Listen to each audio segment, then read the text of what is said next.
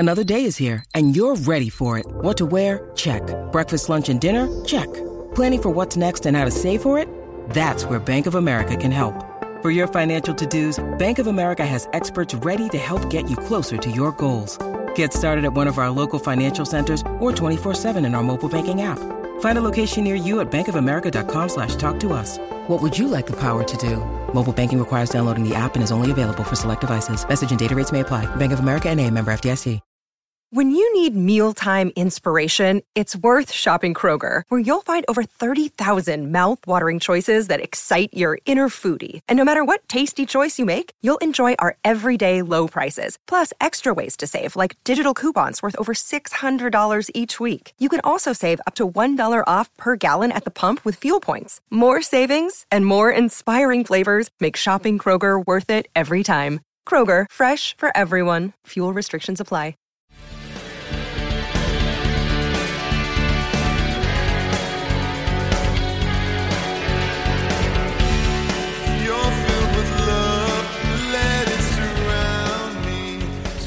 Pittsburgh Steelers fans, it is time once again for another edition of the Curtain Call podcast. My name is Michael Beck, your deputy editor of BehindTheSteelCurtain.com.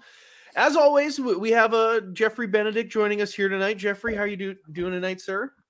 I'm doing great, Michael. Doing great. That is wonderful news. And ladies and gentlemen, I'm sure you've already seen him over throughout the Behind the Steel Curtains family of podcasts and seen his written work over at the website, Mr. Shannon White. Shannon, how are you doing tonight, sir? I'm doing great. Good to be here with you, gentlemen. Hey, and Shannon is someone you're going to start seeing a whole heck of a lot more of here on Wednesday nights. I've started a new career endeavor myself, which will have a bit of a fluctuating schedule. So, unfortunately, if you're tuning in right now, this is a pseudo goodbye for me on Wednesday nights, and both Shannon and Geoffrey will be taking over the Curtain Call Wednesdays, breaking down all the action between the draft, the season once they get there. But we are going to celebrate the show by having the three of us go on tonight here and break things down for the Pittsburgh Steelers and kind of overarching the draft itself here today. Things that can go right and wrong is the topic of conversation here. Now, the first thing off the top here, and Shannon, I'll start with you on this. What's your absolute perfect day one draft scenario for the Pittsburgh Steelers? What's the perfect cards? How does that fall into you when whether it's the 20th pick, trading back, trading up? What's the perfect scenario? Well, the perfect scenario, I've always, when you have a deep draft like this year, I'd like to see them trade back, but I know it's not their MO. But we need two receivers. If we could get two good receivers out of this draft, a defensive lineman. I'm not as worried about quarterback. It's up to them. If one of these guys tickle their fancy and they just think, hey, I got to have him and he could develop. I've been on the Ritter train for a while. I started watching him a couple years ago and I thought he has a presence and a composure in the pocket. If you watch him, I watch body language and facial expressions and demeanor on the sidelines. Anytime I can catch a glimpse of that, I'm always looking to see, because, if you're going to be a leader, you don't want bad body language and you want to try to, I'm not talking about, Tom Brady screaming and cussing out every one of his linemen. If you're once you've reached that level of GOAT, you can get away with that, but you don't want your rookie quarterback coming in and trying to do that. But I've always been really impressed by him. I know a lot of people disagree with me. It seems like you either love him or hate him, but if they think he's the guy, I would pull the trigger. If not, I wouldn't worry about quarterback this year. But for me, I love Sky Moore. Everybody knows that. I've wrote an article about him. To me, he's an AB clone without the drama. He can get open, but that's what Deontay Johnson's so good at. But Deontay Johnson is terrible after the catch. If he's got quickness, he can get by you, but he don't break no tackles, and he'll go down or run out of bounds the first chance he gets, because he's got a really thin frame. Whereas Sky Moore is more along the lines of a smaller Deebo Samuel, let's say. He's built more like a running back, and once he gets that ball in his hands, he's tough to bring down. I think that would give him a really something they don't have right at the moment. And then there's a couple of other receivers that I'd really like to see him get. And I had an article post today about Alex Pierce from Cincinnati, who kind of reminds me of Chase Claypool, who can actually high point the ball. So I'm not excited about the future with Johnson and Claypool. So I would, I at least want to have insurance policies in case these guys don't completely bounce back. The problem is all these guys I want, who says that somebody ain't going to take them before the Steelers ever get a chance?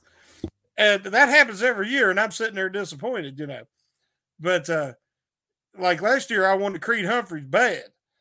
Everybody knew that. But, they passed on him twice. Now, I mean, I'm happy with who they got. Don't get me wrong. But I just thought that Creed Humphreys would have been a real solution to that offensive line problem in the middle last year. But, again, I think they started to rebuild last year. And it's going to take a couple of seasons. They don't want to call it a rebuild, but I think that's what it is, especially when you're playing that many rookies. So a perfect draft, I'd like to see them get a couple of receivers. Maybe in the first get somebody like White from Georgia, a defensive lineman, who I think would be perfect for the Steelers scheme. Sky Moore in the second. Third round, I love Chad Muma, but I don't think he'll be there. But if another inside linebacker, a Buck linebacker, Darian Beavers from Cincinnati, something like that, and then in the fourth, maybe a Pierce or somebody of that nature, I'd be real happy with those first 4 rounds, and then they could do projects the rest of the way. Hey, absolutely. And even speaking of your Ritter pick, he's someone that I even saw like a year ago, and I was like, this guy has like the AFC North type of frame, like he's a shade under 6'4". He's athletic. He plays in the AFC North environment, played in Cincinnati. Like the guy knows how to play here, much like Kenny Pickett, but he's got the size that Pickett is lacking that I know a lot of people are afraid of. But Geoffrey, the hand size, yeah. Little hand. Yeah. Oh, man. Whoever takes Kenny Pickett, they're never, ever going to hear the end of that one. That's going to be one of the frustrating conversations until the end of time with him. But past that, Geoffrey, I do want to get your opinion as well on the perfect draft, the absolute ideal scenario. Of course, it'd be easy to say, Aiden Hutchinson, instead of going in the top 3, he ends up falling all the way, and you just have one of the nastiest pass rushing duos ever. But what's the realistic perfect scenario for you? My first day, perfect scenario, right? People who've been following the show know last year my perfect first 2 rounds would have been Christian Barmore in the first and then Creed Humphrey in the second. I would have been happy with that. Yeah. I'm going the same strategy again this year. I want Devontae Wyatt in the first round, and then the Steelers shot, maybe even a trade back. Trade back of it. He's not that high, on the list supposedly.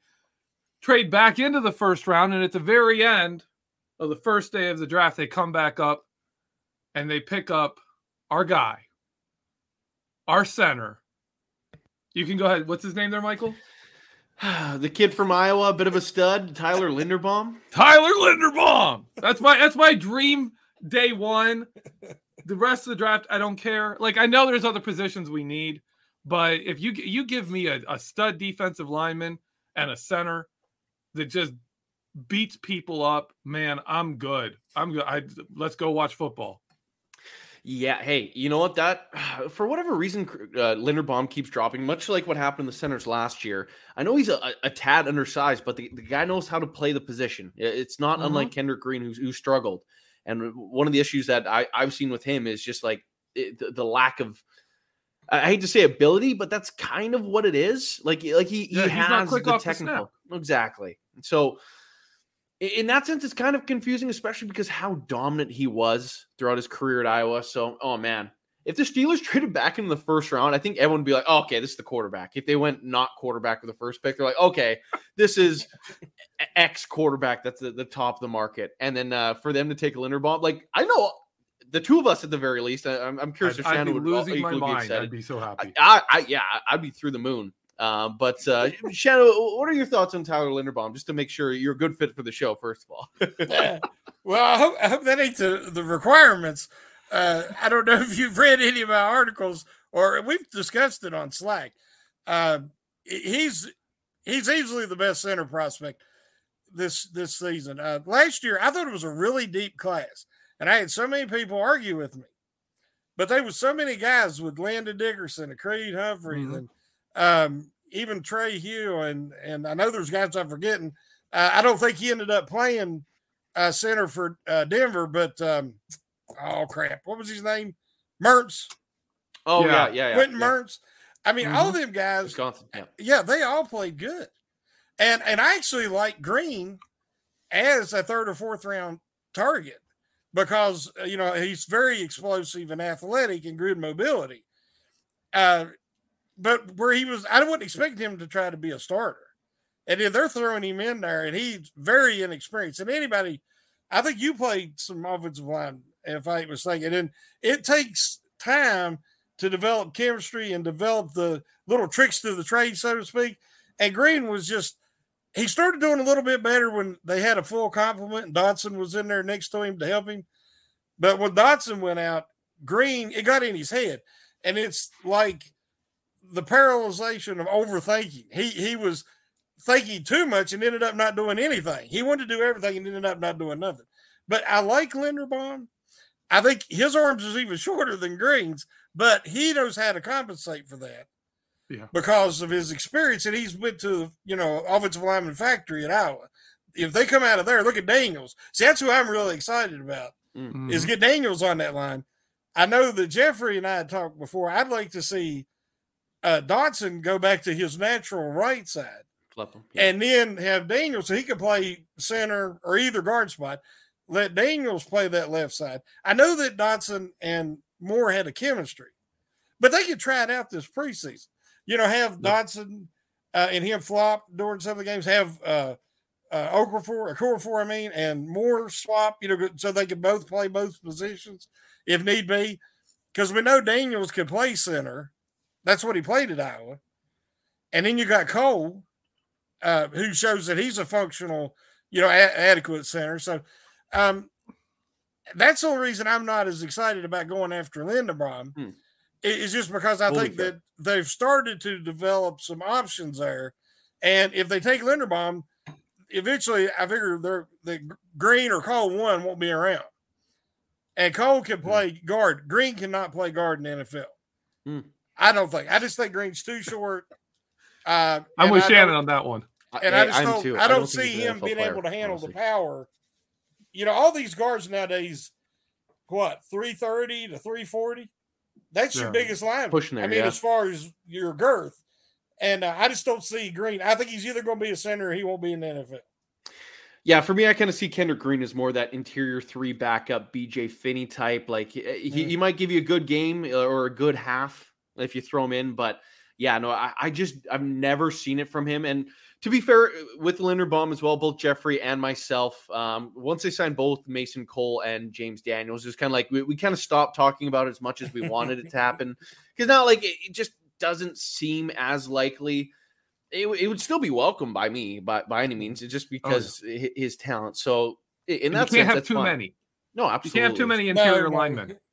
No. And the thing right now is until the Steelers sign a strong safety and add perhaps another receiver, they have to make those moves early in this draft as well. If they don't have, you can't go into if the first preseason game were to start tomorrow, you can't have Miles Killebrew you're starting strong. You can't do that. As much as I love him as a special teamer, he should not he had some decent flashes on a couple plays, but he should never be anything more than that. Someone that a rotational piece. So in that sense, the Steelers need somebody. And if they don't sign someone, man, oh man, that 1st or 2nd round pick probably better be a strong safety, or they better be crawling their knees back to Terrell Edmonds to actually get something back in that place. So until that happens, I have a hard time seeing a Linderbaum actually being that realistic. Who knows? There's still about 22 days. I guess if you're listening on the podcast platform, it'd be 21 days till the first round as the moment of recording of this podcast. But a lot of time, so we'll have to wait and see. But with the positive does come the negative. So Shannon, I'll start with you again on this one.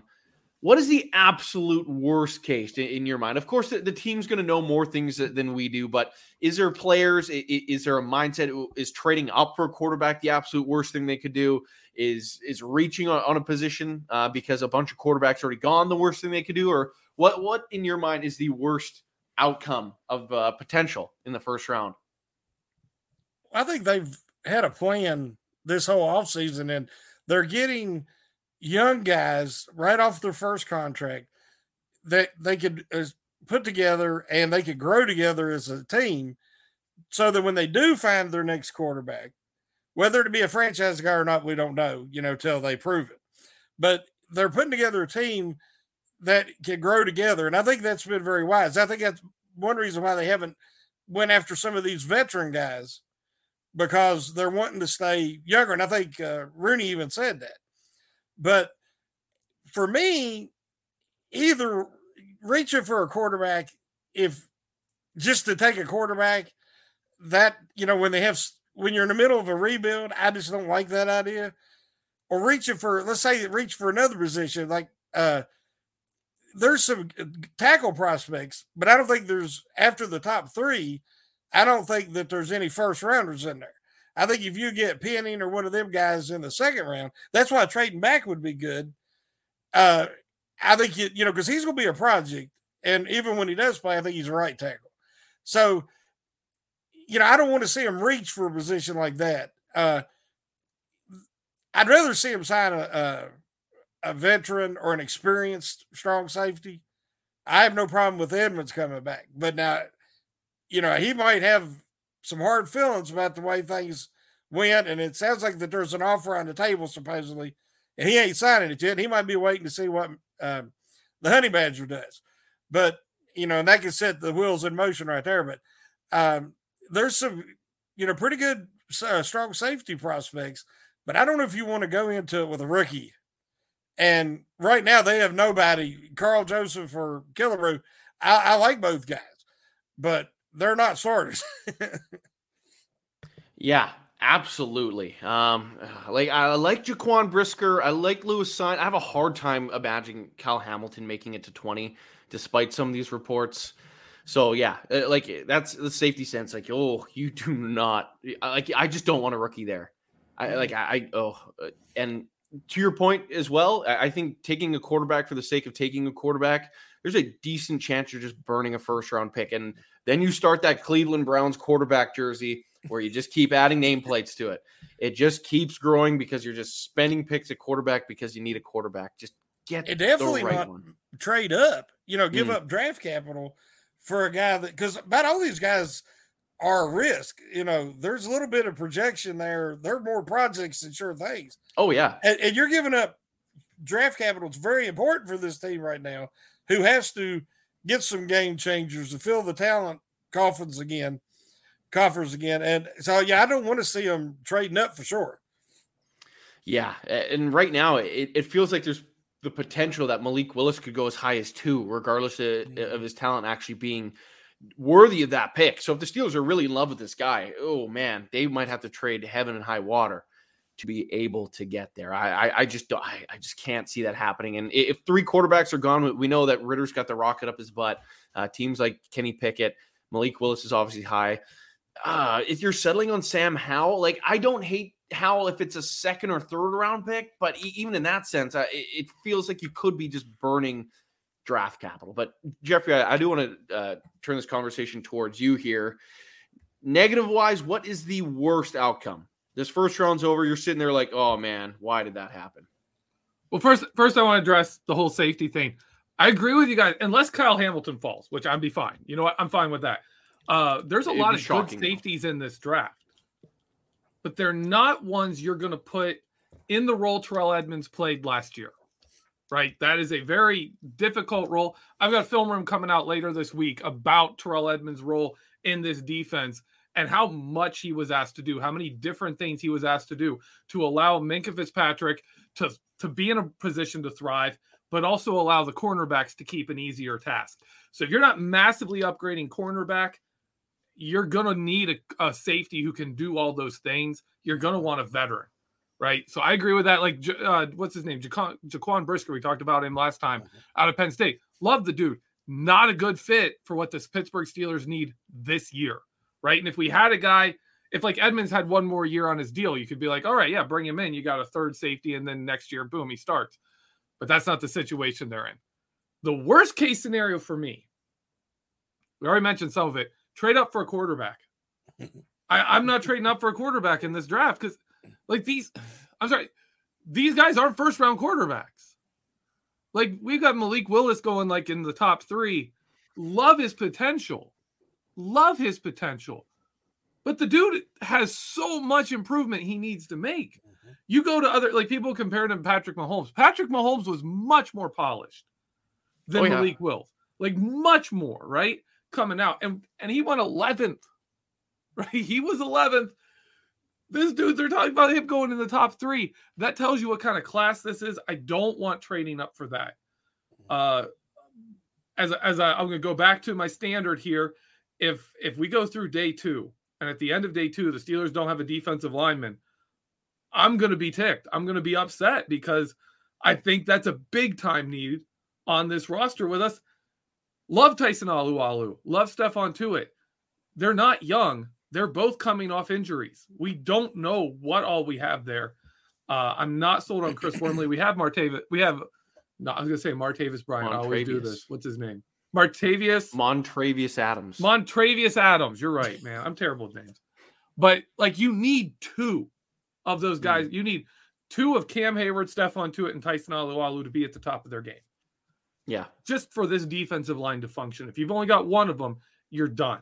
And if one of those guys drops off, then you need the other 2 to work out, right? And not get hurt for this line to work. So that's why I think you add a young guy with just a brawler, someone who can come in and be something right off the bat. The other thing that can go wrong is if you get through the draft without addressing, of course, defensive line, the other 2 positions in my mind you have to address. And this is, of course, assuming that they do sign a safety, right? That they sign a veteran safety. You've got to address wide receiver. We've only got 2. And you've got to address cornerback. In my opinion, I think you need like somewhere in there, even down to round 4, you need a cornerback that can play.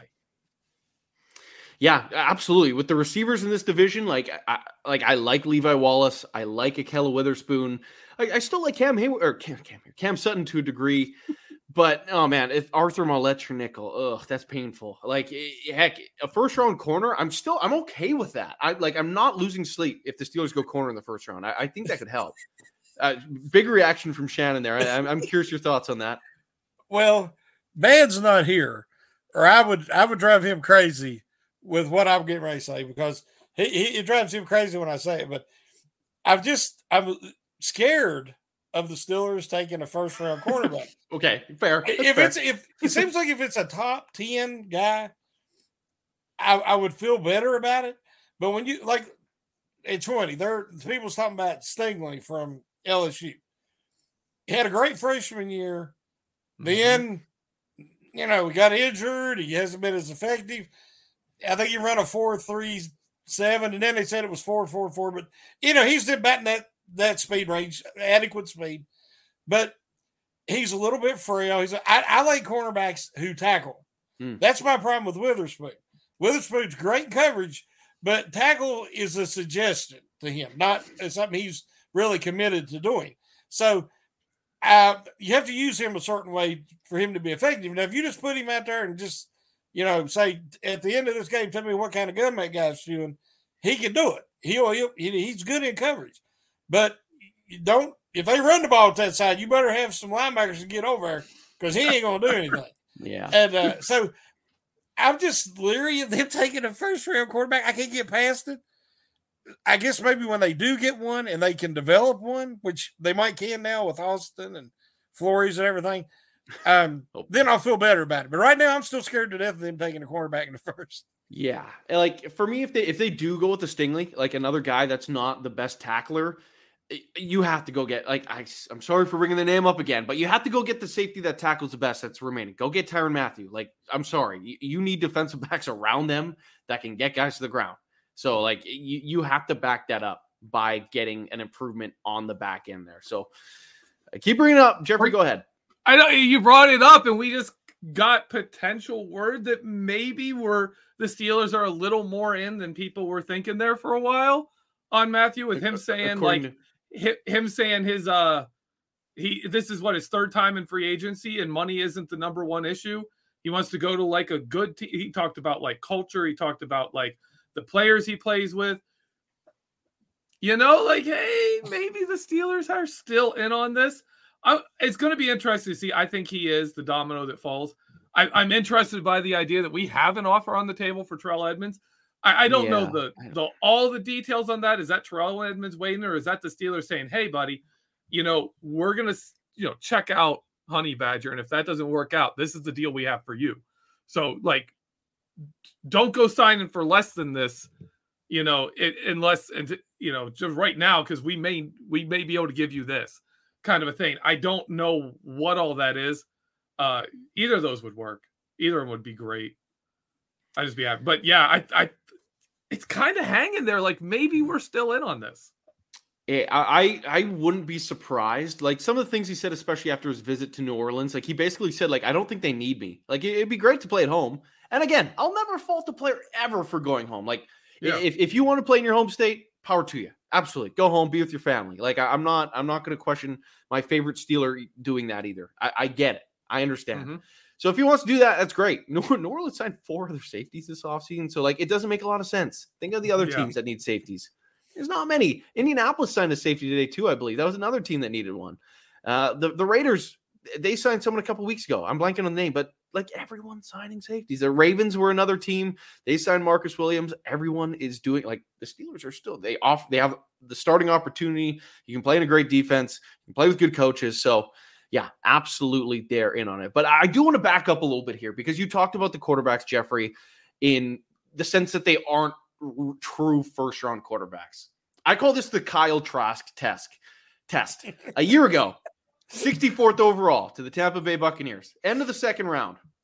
How many quarterbacks this year, Geoffrey, Benedict, would go ahead of Kyle Trask a year ago? That 64th pick. How many would actually be selected above 64? Oh, I think we'd get, like, I'm thinking of them in my head, 4 or 5. I still think they're there. But, like, Trask was in this draft class. He's a second round pick still. Probably.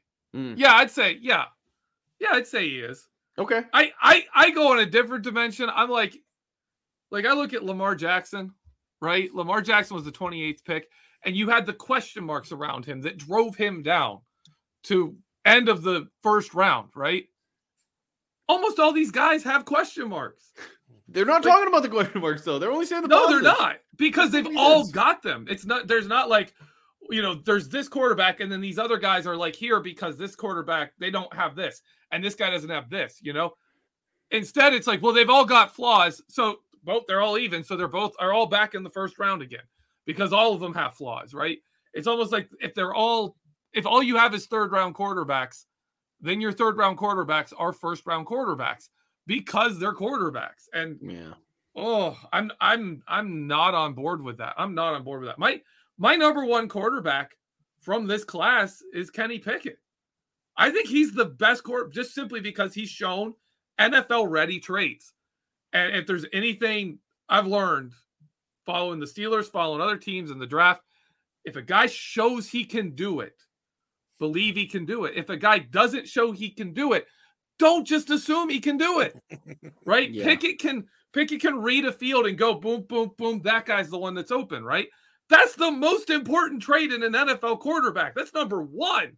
You have to be able to progress through reads and find the right guy. You have to be able to read the defense, figure out where to go through, progress through the reads as they change up the look post-snap. If you can't do that, like, we've all seen the Steelers just absolutely destroy first-round quarterbacks who couldn't read a defense post-snap because they've got no clue what's going on and they just get sacked.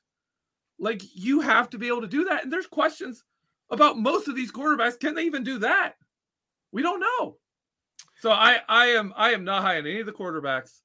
I don't think Kenny Pickett is a first-round pick. Like, late tail end of the first, early second round level quarterback to me. Yeah, I agree. But he's probably going top 16. Yeah. But do you think that Pickett, I think he's the oldest. He is. I was going to bring that up. He's 24, turning 25. Yeah, I don't care about the age of the quarterback. He should be. He should be more advanced than these other guys. Some of these other guys can sit 2 years and then come in. You don't want to take a guy in the first round and him sit 2 years. But let's say you could get a Ritter in the second round or something. 22, I believe. Or Corral.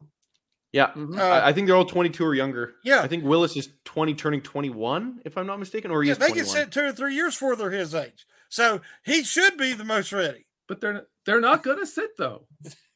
No, they're not going to. If you're a first rounder, they're going to play you. Yeah. That's the problem with them. They're going to need to sit, and they're not going to get the chance. They're not going to. I think if the Steelers do go quarterback, obviously you're getting off the rails a little bit here with the quarterback talk, but I think if they do ultimately go quarterback in the first round, I think you still see Trubisky for a year, and then it's a competition where the guy wins it outright next year and takes over that starting job. I think that's regardless of who it is. I think that's the route we kind of see them go down. So, Mitchell Trubisky was the number 2 pick. It's true. And what was his weakness? Right? Pocket awareness, not being able to throw the ball to the left side of the field. I don't know. A few things. Picking up reads, picking up the stuff, playing, using the whole field, basic NFL things, right? And what's his knock today? He's still not good at that stuff. That's not stuff you go to the NFL and learn. But not many people do. Wasn't he like a 1-year starter also? Yeah. I think you're right. So yeah. I think he come in, he was really raw. They threw him in there with Chicago's where quarterbacks go to die. That's a graveyard. I mean, when he holds a lot of the records for them for completion percentage and touchdown to interception percentage. When Jim McMahon is considered maybe one of your top quarterbacks of all time, you're not a quarterback factory. That's for sure. You're not. Cordell Stewart ranks pretty decently on that list. Yeah. Jay Cutler is number 3, the third best quarterback of all time, something like that. I feel like someone could argue him being the best for the Bears too. Well, just in longevity and total wins and everything. He's one of the best quarterbacks they've ever had. Come on, that's exactly. Insane. Is he even 3 for the Steelers? Exactly. So, just moving on though with today's topic, of course, the best and the worst things that can happen at the draft here. Shannon, I want to turn this over to you. Just out of curiosity, what are the deepest and the weakest positions of this draft class? Where can the Steelers wait to take players, and what positions do they have to take early because it's just going to dry up? I think wide receiver is really deep, but the need is so great. True. If you pass, in the first couple of rounds, maybe the guy you really want to target will be gone. So I think they could take one, maybe even the second round, and then you can wait till the 4th round. They don't have a 5th round. Wait till the 4th round, unless they trade back in or something. Maybe trade Loudermilk to move back in. I don't know, but there's some guys that are one-trick ponies, some just pure speed guys that could. I think his name is Melvin. Is his last name? The kid from Rutgers. I think you're right. Oh my God. Armand, no, I'll look it up. I think it's Melvin. And then there's a Gray, Danny Gray from SMU, who's got good speed. He's not necessarily, the height you want for a deep guy, but Sky Moore, I mean, he could get deep. He's a 4.4 guy, a little under, but he's like AB. He's got such great footwork and can sell it. He gets deep all the time, and that's what AB can do. And everybody knew AB was faster than his 40 time. I mean, I don't know what happened when he tested, but Antonio Brown was much faster than his 40 time would suggest. But there's guys there that I don't want to see a miss on. Defensive line, you want somebody, there's some projects out there, but you got Travis Jones and White and Davis, and there's some big boys that can come in and play immediately, at least as part of the rotation. And those are two huge areas of need. Offensive line isn't as big a need, so you can, kind of bring in a project tackle or somebody of that nature. But, I think the safeties, I agree a lot with Geoffrey's. I don't know who they could bring in that they would want to be starting this year. I'm not as sold on Hamilton as a lot of people. I like him. He looks great on tape, on film. I'm not as worried about his 40 time because we know that can be overrated. But his physicality, to me, he plays more like a free safety than he does a strong safety. So if he fell to us, I don't know how he's going to fit in our defense. Well, not our defense, Steelers defense. That's a habit I got to break. I don't know how he's going to fit in the Steelers defense, if he's not that physical. And so I think that, like I said, wide receiver and the defensive line, that's where I think they ought to look. And if they don't, the pass rushers, the edge guys, there's a lot of depth there. Now, a lot of them is going to take a little bit, but there's a lot of talent. So the name, I looked it up, but also a few members of our live chat did as well. Bo Melton is the receiver of Rutgers. What did I call him? Melvin. It's Melton. Yes, we got there. Geoffrey, I also want to ask you the same question. Do you have any different opinion on the strengths and weaknesses of this draft class? That was actually the exact same answer I was going to give. I think it's the obvious ones. If you do want defensive line, you've got to take it early. That's why I say if they get to day 3 without one, I'm going to be upset because you're not getting one. You're not getting an impact player for this year, right? You're not getting somebody who's a stud who you can develop into a leader on that line. You're going to have to do it later. For me, obviously wide receiver is deep. I'm a big fan on that. But let me see if I can come up with another one. I think cornerback is deeper than it looks. I think there's some options there. And let me see. Another shallow point. I'm not sold. I think it's offensive line is one that I was like, there's some of the offensive line positions. I'm like, there's not a lot of good caliber players there. You're going to have to go early if you want to get one. But really the story is wide receiver is deep. But I would take this and go slightly bit different with it. The wide receiver class is deep because a lot of wide receivers are going to be overdrafted. And they're going to be overdrafted because we had a great combine this year. They went crazy. There's a new guy timing. All the speeds were fast, everything. People are like, whoa, all these guys have great times. Not everyone with a great time has good film.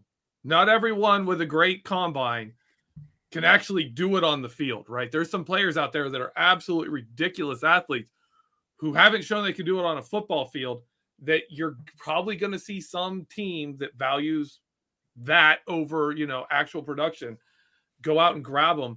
I think you could find some really good wide receivers falling in the draft, similar to how, going back to the obvious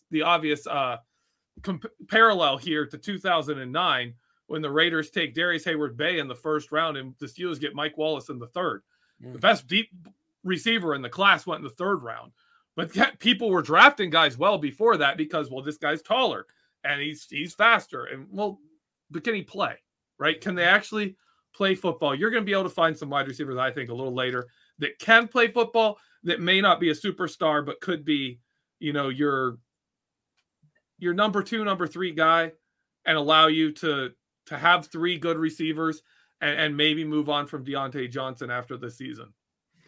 Yeah, especially with the receiver prices that are coming through the pipeline right now. I'm not paying Deontay Johnson $22 million a year. I'm not. No. I think everyone's in agreement here. It just it's not helping your team. Like, I can understand. Like, it made sense when you paid Antonio Brown to make him the best, highest paid receiver in football. Like, it made sense because the guy had league MVP potential. If he didn't get hurt in 2017. He probably would have been the league MVP over Brady. Like, he missed the last 3 games. He was a clubhouse leader until that calf injury took him out for a couple weeks. So unless they're that level, you can't justify spending like a tenth of your cap on a receiver that's not producing and just getting open on every play. Like, you just can't do that. Antonio Brown drove the entire offense, right? You could run your offense through Antonio Brown and everyone else had an easier time because of him. That's not Deontay Johnson, right? That's not what Deontay Johnson does. Nobody's sitting there saying, well, Pat Freiermuth has it easy because Deontay Johnson's on the team. No one's saying that. Like, that's not the situation. He's a good receiver. He's not a game-changing receiver. You can't pay him that big money. No, absolutely. Now, just kind of sticking with the theme of how things can go right. I'll start with you, Shannon, on this. Late round prospect. If there's one that comes to mind, that if the Steelers can get this guy, say in the 4th, 5th, 6th, like a day 3 pick or the back end of day 2, who's the name that you're like, this is the perfect player to get in a late round? There's so many projects. We've had Andrew and him have interviewed Carnell Lake's son, and you've got Cam Hayward's brother, and there's all these guys that people are talking about. But as far as a project, I'm not sure. There's the kid from Jackson State. Houston's his last name. I can't remember his first name, but he's an undersized pass rusher. I think, an outside linebacker, very athletic, dominated in that level. I could see a guy like him picking him up in the 7th round and seeing if you could develop him, because Tushka and I guess they're going to have Avery as playing, an edge position. So they might be a position there for another edge guy. I kind of wanted them to get Taco back. Yeah, but he performed well. Yeah, I mean, and he did what they needed him to do in his limited usage, and I thought he would have been a good guy to re-sign. But he went to the Saints, but I think they're pretty high on Tushka, and he actually started making some plays towards the end of the year. Wasn't just another body out there. So I've not been that impressed with Avery, so I would like to see him get a project there to develop, and that kid Houston, he can be one. Geoffrey, I want to ask you the same question, like a mid to later round prospect that you're like, this is the guy. I want them to go after this guy. If they get him in a later round, I'm popping the champagne bottles. Oh, you're muted. Did you put your mic on? Yeah. High quality. You're still muted. Uh-oh. Still muted. Still muted. Sorry. I was not listening to you guys. I was ranting and not listening. I was going to say, Shannon stole my guys again. He did it again. My number one guy there is James Houston, the guy he brought up. He's an edge rusher, built like an inside linebacker. He played linebacker. And to me, that screams like Brian Flores, special kind of player here, because that's what he does. He takes middle linebackers and puts them on the outside. He takes outline side linebackers, puts them on the inside, has everybody rush. He blitzes anybody and everybody, right? A guy that has that skill set in a Brian Flores defense, you could see, not Micah Parsons, right? Not that level, but you could see a guy come out and have 5 sacks as a rookie playing just playing random places and coming in and playing different stuff and just being mixed up and mixed around in the rotation and come in and produce. So he's one I would absolutely love to see. And then the absolute number one guy is, of course, Connor Hayward, future all-pro, fullback, tight end, H-back, touchdown guy. No, he's the kind of guy you put him at H-back, he's primarily a blocker, and then he goes Isaac Redman and has some crazy touchdown against the Ravens to win you a game, and everyone's just going crazy. That's who I see when I look at him is bring him on. Obviously, we're not cutting Derek Watt this year, but bring him on. He can be the number 3 tight end. He can play on special teams. He can be the number 2 fullback. He can run the ball. He can be our number 4 running back or a short yardage back or something, whatever. He can do multiple things. And then next year he moves into a bigger role as we let Derek Watt go. Hey, absolutely. And you know what? I would be okay with having one less run. Do we need both Kalen Ballage and Benny Snell? No. like you can have Connor Hayward on your team, and if you run into injury issues, you can use one of your fullbacks in the backfield. It would be fine. For me, if there was a name, like the running backs aren't super high in this draft class, which I think makes sense. It should be an every year thing. Could you imagine getting like a Breece Hall in a later round, pairing him with Najee Harris? Man, that would be a pretty nice duo. Like obviously that's not your fourth round pick. That's maybe a third.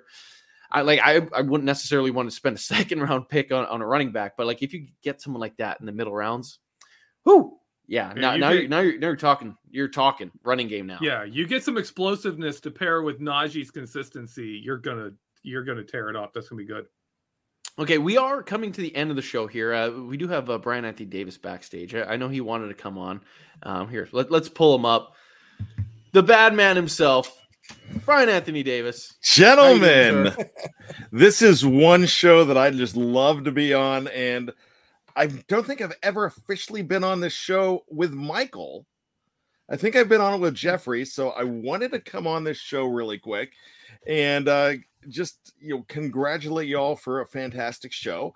I don't know what all's been said on the show tonight, but as you know, Michael Beck this is going to be his last night on the curtain call. No, let me preface this, not his last night with BTSC.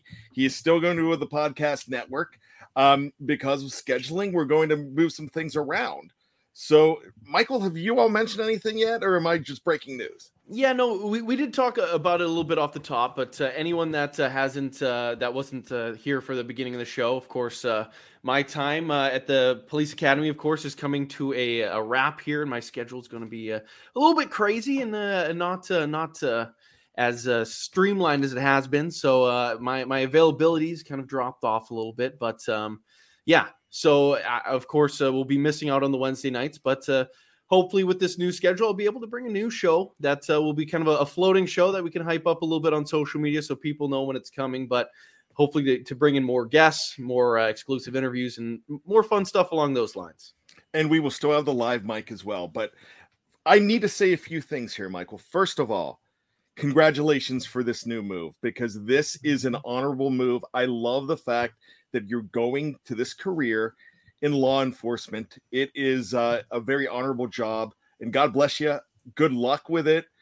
Make sure when I get up to Canada that I get to do a ride along. So you're getting a ticket and going straight to jail. yeah, I can imagine. But no, I'm very proud of you, and all of us here at BTSC are very proud of you. This is a very brave profession, and police officers do the way things are today. Police officers don't get the respect that they deserve, and I think that you're going to be a fine addition to the Canadian police force. I would love to have you on the American police force because I trust you, and I think you're one of those honorable people, and we love you for that. As far as this show goes, this show's very special to me because I don't know if you know, I did a article for years when I first came on to BTSC called Know Your Enemy. And it was me trying to break down the opposition. And I had so many articles I had to write. And man, it took me like a solid week to get it done. And like right before deadline, finishing it, being up late on Saturday nights, just trying to do all this stuff. And because I wasn't equipped to do it like somebody else would be. So we decided that, hey, this would be an awesome podcast, but we need the right people to do it. So the first person we talked about, when I say we, I talk about Geoff, Dave, and myself. First person we talked about was Michael Beck. And then putting him with the right guy, and that's Geoffrey Benedict. And this has been a cornerstone show for the last 2 years, whether it be Know Your Enemy or The Curtain Call. It has been an excellent show, and bringing in guests each and every week and talking about it and the way you guys interact with the guest, it has been a great show for BTSC. So, Michael, I'm giving credit to Geoffrey too, but that was all you putting it together, being in the number one chair. And I really, really am proud of what you've done here. So thank you so much for what you've done. Hey, it was an honor to be able to do this every single week. Sit next to Geoffrey, Benedict, and hey, his knowledge on the film review just made me better. So I couldn't have done it without him. I couldn't have done it without the support of everyone at BTSC. Really, it's always fun coming on Wednesday nights, breaking down the matchup, getting to learn a little bit more about the opponents, or like right now, learning more about the draftable prospects and being able to hang out with such brilliant minds each and every week. Well, definitely. Thank you so much. And as for Shannon White, bringing him into this chair was a no-brainer. And the reason it was a no-brainer is because Shannon has blossomed in the last 9 months or so since starting on The Hangover and bringing a lot to that show. And I love his mind. I definitely love Shannon's mind, and mixing it with Geoffrey's is going to be so much fun on this show. We're losing heart with Michael Beck, and we're gaining heart with Shannon White. So I'm anxious to see where this show goes in the future. So Shannon, you're not leaving me on The Hangover, but we're just expanding your role, and I'm proud of you as well. I appreciate that. I'm looking forward to it, and I've loved to talk Steeler football, and now being on 2 shows, 2 podcasts, I'm on cloud 9, and I just I'm really thankful, so I appreciate y'all thinking of me. As for Geoffrey Benedict, you have been in the sidecar, and now you get the keys to the Ferrari, the great show. So I am really excited to see what you do with the show as well, and your analysis. I mean, it's great because we've had 2 hosts on this show, and the way you interact with guests as well has been fantastic. So I can't wait to see what you do. So, gentlemen, I'm done yapping. I just want to tell everybody in the live chat and everybody that listens, whether it be Wednesday or Sunday night, or whenever you listen to the Curtain Call / Know Your Enemy, that you're in great hands. And this is a fantastic bunch. And my job as podcast producer is easy because of people like Michael Beck, Geoffrey Benedict, and Shannon White. So, gentlemen, thank you so much. I am going to get on out of here, close up the show, and we'll talk to you soon. Thank you for hopping on, Brian, and for that nice little outro there for me. That means a lot. Before I sign out, as always, we end the show with plugging what we got going on. So, Geoffrey, man at the bottom there, man of the hour, taking over the chair, of course. What do you got coming down the pipeline for BTSC? The big one is coming out later this week, the film room on what Terrell Edmunds' role was in the Steelers' defense, looking at what are the Steelers going to be looking for in any safety that they pair with Minkah Fitzpatrick, if it's Edmunds coming back or if it's someone different. Awesome. Shannon, first time for you on this show. Plug what you got for the people. Well, first of all, I want to say I love the film rooms and that GB does, and I call him GB, so I'm sure I'll do that sometimes. That's cool. And KT, they're so informative, and I learn a lot, especially terminologies and stuff of that nature that, it's changed since I was, a young man. But I had one article hit today about Alex Pierce and how I think he'd be a good value if a Steelers, especially if you get him in the 3rd or 4th round.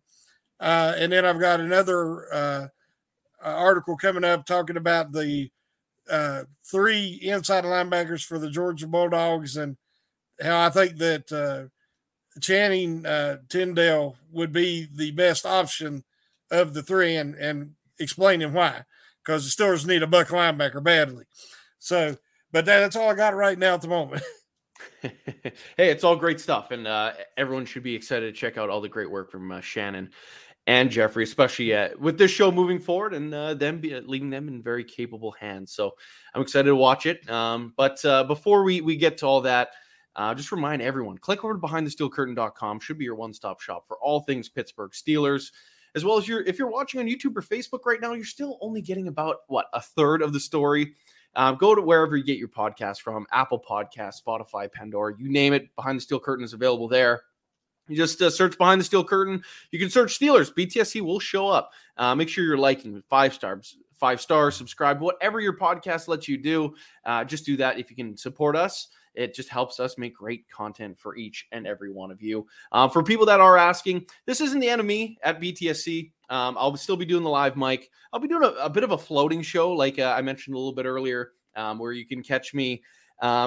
It could be a Sunday, Monday, Tuesday, any day of the week. It's kind of the plan. Once my schedule starts going, so I'll still be around. You'll still catch me, but if you remember way back when I started on the Know Your Enemy / Curtain Call podcast, I always had a hard time signing out, not knowing what to say when we were signing out and saying goodbye to the people. But for once, I finally know what to say at the end of a show. It just happens to be my last one. So first and foremost, thank you for everyone that's been a loyal listener for the last 2 years of me being on the show.